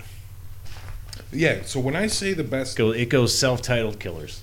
It's between one of those two. That's the best fucking... Well, no, it goes between those two. Yeah. On what I consider the best Maiden album.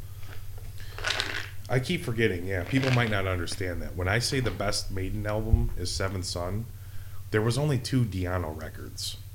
Killers is the greatest Maiden album, but like everyone has to admit that Maiden is basically Dickinson from fucking 82 to present. That catalog is extensive. I would put Seventh Son right up there with Killers as far as like, but that's 2 totally different records. They're not even in the same fucking ballpark, dude. Listen to Killers, then listen to Seventh Son. They're eons apart, dude. Yeah, totally different. It's just... I'm thinking like Number of the Beast, Peace of Mind, Power Slave, Somewhere in Time, all those albums. Yeah. Seventh Son was the best one, and then Fear of the Dark wasn't bad. No Prayer for the Dying I didn't care for. Maybe 2 songs on that were okay. Fear of the Dark comes back with the fucking... It goes back to their fucking roots, basically. Yeah. They go back to what Maiden was. There's fucking gallops all through that fucker. Yep. Great record. Yeah, it's not bad. There's some duds on there, but Dickinson was on his way out and shit. Sorry, I had to eat some Tums. Yeah, dude. I just feel like once... Bring Your Daughter to the Slaughter shit. Dude, I just feel like once Dickinson got in the band... with everything that got released, got you that much closer to Holy Smoke. That's the album I'm talking about. It's in between Seventh Son and Fear of the Dark. Like, that's a weird era. It's a weird era. Holy Smoke and like Bring Your Daughter to the Slaughter and shit. It's. But that album has a couple of fucking decent tracks on it. Yeah. Yeah, it does, actually. That was the last Derek Riggs artwork, too. Fear of the Dark was a different guy. Yeah. And Martin Birch left after one of those albums. He produced all their albums up until that point. From like 76 Jesus Christ. to 92. And then once he left, Dickinson bounced, and then that was it for a couple of years. And then they got Blaze Bayley, and we don't need to get into that. So, So what have you been watching? me? Okay. So Three's Company. A lot of I that. remember you texting me about that. Yeah, I've been watching like a lot of Three's Company. And it's just random. It's just like nothing. I didn't write anything down, so bear with me. But a lot of that. I watched. What did I watch the other day? Tales from the Dark Side, the movie. I've been reaching for some like I got a Christmas list too. Like I saw that. yeah, so That. I do like the Peanuts every year. Used to do it with my nieces and nephews, but they're too cool for that now. So they used to get excited. Charlie Brown. I'm like, fuck yeah, Charlie Brown. And like now they're too cool. So I still watch Peanuts Christmas, and then just like Scrooged. I watched the other day, which is phenomenal, actually. Oh, hell yeah. Scrooged is fucking great. First time he sees the fucking Ghost of Christmas future. Like, Yeah. Dude, that movie will never get old. I watched Die Hard 1 and 2. And that's it. Yeah, throwing that Lethal Weapon. I did watch Lethal Weapon. You did, because, dude, I think I told you that years ago. I'm like, dude, Lethal Weapon's a Christmas movie, because that was when the big Die Hard discussion debate. was. Yeah, it became like kind of like a known thing, and people were like, dude, to posting me, about it. Lethal Weapons is as much as a Christmas movie as Die Hard. Yeah, it is. If not, honestly, if you really look at them, if not more, because I feel there's more reference and imagery of Christmas in Lethal Weapon No, there than is. you see in Die Hard. Oh yeah, there's like Christmas trees fully lit and decorated. Like, I mean, they reference Christmas throughout the whole movie, and then it ends with Christmas dinner. Like, okay, so whatever is in Die Hard that makes people argue that it's a Christmas movie, there's a little bit more of that in Lethal Weapon. Yeah. Like nuances and mentions and imagery of like Christmas trees and decorations. Like, it's just that it takes place in fucking LA, so there's no snow, dude. There's no like, I think that's why people aren't connecting it, because like it's hard for people that don't live in a state. Like, people in Michigan don't understand why there's no snow on the ground on December 23rd in LA. It's just, you know, they throw lights up on palm trees in Florida and shit. You know, I don't know what they do, but it's here. It's like cold and fucking snowy and Christmassy. It don't mean that it's less festive in LA. It's just like 80 degrees. But it's definitely a Christmas movie. Oh my god, yeah. Die Hard and Lethal Weapon. The first Lethal Weapon. The Die Hard 2 is a fucking Oh, Christmas yeah. I was about movie. to say Die Hard 2. And that's with snow. With snow, yeah, because they're in New York. Because he leaves LA Mm-hmm. because his wife got the job out in New York, and he's like, yeah, so it's all snowy and like Christmassy and shit. But that's what I've been watching. That's it, pretty much, that I can think of. Oh, yeah. I've watched 0 Christmas movies. Oh, get None. on it. I've watched none so far. Get on it. But I have been watching some Lynch. So I watched Blue Velvet Excellent. and Mulholland Drive. Those are the only 2 I've actually watched. Those are heavy hitters. Keep the gloves up, man. Dude, fucking amazing. Those are the movies. hard hitters right there. Blue Velvet is solid gold. Yeah. But let's let everybody know that's listening. For some odd reason, you've never seen Wild at Heart. I have not. I have not seen Wild at Heart. Get this guy in some kind of frame of mind for urgency to see anybody listening. Hit him up on the IG, on the Insta, and tell him fucking how good Wild at Heart is. Yeah, I still need to check out Wild at Heart. And honestly, haven't seen Inland Empire. That's probably my favorite, but I can't. It's hard to say that just because it's the newest, and it's not considered to be a Mulholland Drive or a Lost Highway or a Blue Velvet. I think he made that for the underground cats. Like whatever makes Mulholland Drive as good as it is, he went way above and beyond with fucking Inland Empire. I mean, just a complete mindfuck, awesome puzzle sequence of scenes and dialogue that. The scene with Laura Dern that I sent you when she's talking to the neighbor. Mm-hmm. Like the first time I seen that, it just hits you in the feet. It's so awkward and fucking like dark and just goes to weird places. But it's just two people talking. But even their facial expressions, like only Lynch can put exclamation points on facial expressions. Perfect pauses in between sentences and dialogue to make it just agonizing to where you're like, what is this person going to say next? And then when that lady's like, brutal fucking murder, you don't even know, like, what the fuck are you doing? Like, it's great. I love Inland Empire, but I haven't seen it in like 10 years. I need to get a physical copy of it because that's one of my faves for sure. Yeah, actually, I looked it up. I was going to try to pick up a copy of it. Yeah, I'm going to try to get a DVD of it. But that's cool you're doing the Lynch thing, though, man, because... It all started with that most recent short he did. What Did Jack Do? Yeah, on Netflix. Never watched it. I knew about like when he first came out, and I never turned it on. And for some reason, like clicked in my head. I'm like, dude, is that still on Netflix? I told you about that. Remember I was like, there's like a new short with David Lynch interviewing a monkey? And I fucking... And you're like, I'll have to check that out. And then you hit me up like, dude, so on Netflix. I'm like, I told you about that like 5 months ago, dude. Well, I fucking finally watched it. Real quarantine, when we weren't allowed to leave the house. And everyone was talking about the Tiger King.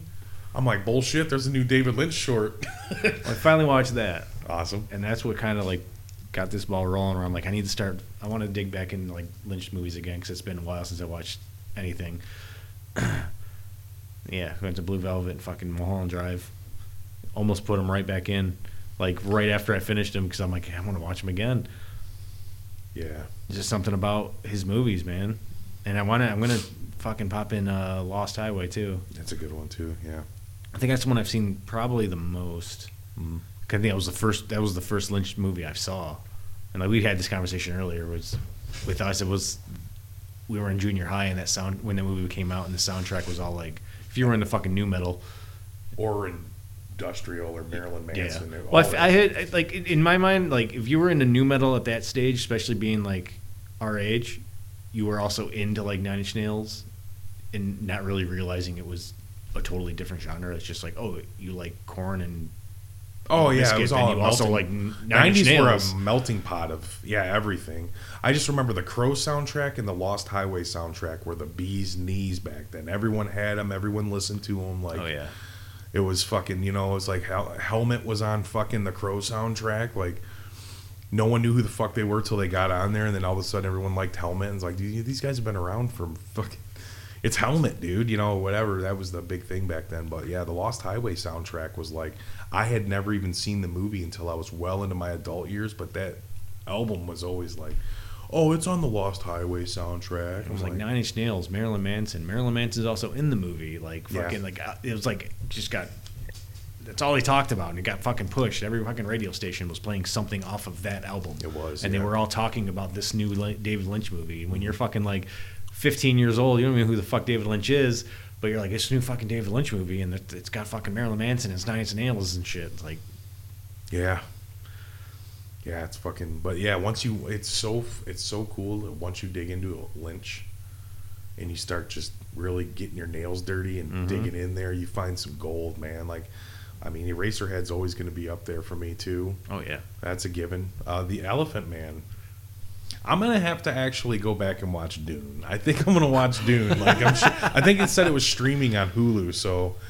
They're going to remake Dune next year. Anyone that doesn't know, Dune, was a Lynch movie that came out in 1984.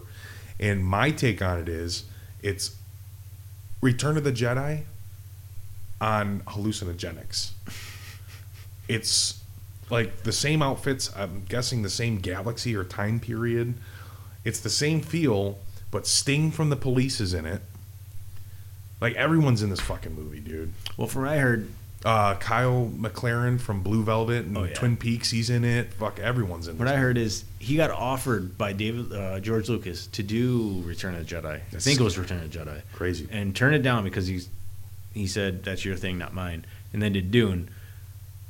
And with Dune, he kind of kept getting blocked and doing what he wanted to do with it. Like, he couldn't do what he wanted to do. And it bombed. Even in his eyes, it fucking bombed. Oh, it's been a bomb. And he said it hurt like twice because it bombed, and B, he felt like he sold out. Oh, for sure. Watch all and any of Lynch's films, and Dune could have been made by fucking James Cameron or someone like anyone that put out those types of movies, like the Terminator, like any visionary in the 80s that wanted to make a sci-fi picture. Yeah. Just envision that's what Dune is. But there's like the same cult underground people that keep Long John Silver's open somehow are the same people that say Dune is the greatest piece of cinema history ever. So there's something about it, and they're remaking it in 2021. So, and also Dave Bautista is going to be in it, and Jason Momoa from Everything, he's in it. I just looked it up, and there's a bunch of other people, but I'll probably check out the remake just because I'd like to see like the new. It's not a reboot. I think it's a straight up remake. Just somebody else making Dune. Yeah, with better budget though, with better, you know what I mean, like better special effects and shit. I mean, we'll see what happens. I don't know. See how it goes. Yeah. I'm not big into the CGI thing, you know that, but Yeah. with the new Terminator movies, I make an exception. Here's the thing with CGI. With horror, doesn't work. No because horror movies never have that big of a budget where they can afford that well done CGI. Now, blockbuster fucking like Halloween movies, yeah, because a lot of the times you're looking at CGI and you don't even fucking realize it. True. Like that last Terminator movie was fucking flawless, dude, to me. I mean, the last two were, yeah. But that fucking Dark Fate, whatever that, fuck, dude. It's like, and the whole thing, all it is a fucking bowl of CGI with milk and a spoon. You're just eating. They force feed it, but it's the Terminator.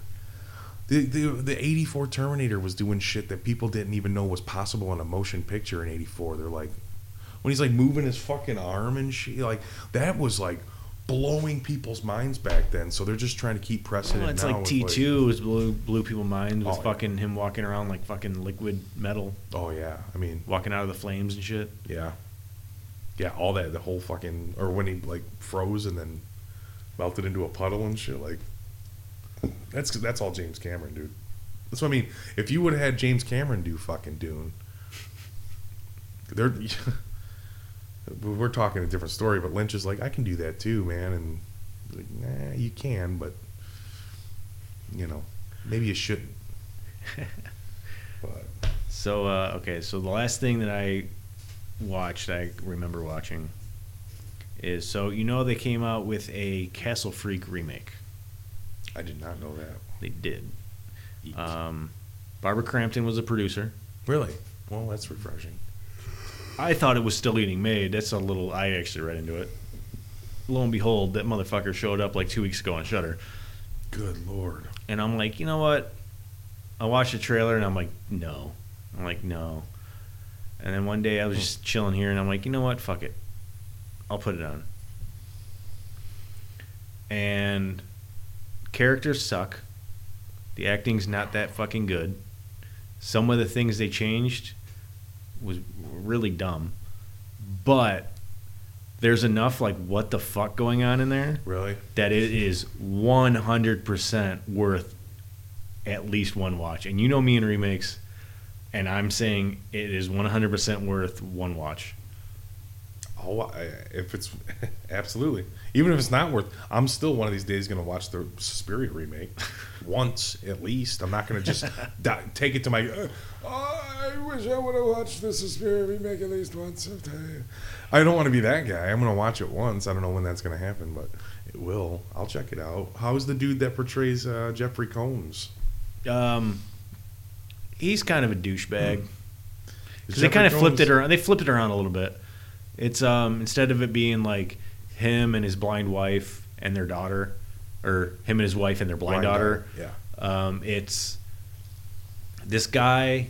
It starts off with it's this group of friends, and this guy who's the Jeffrey Combs character, his girlfriend, and then like their group of like 3 friends, and they're at like a club.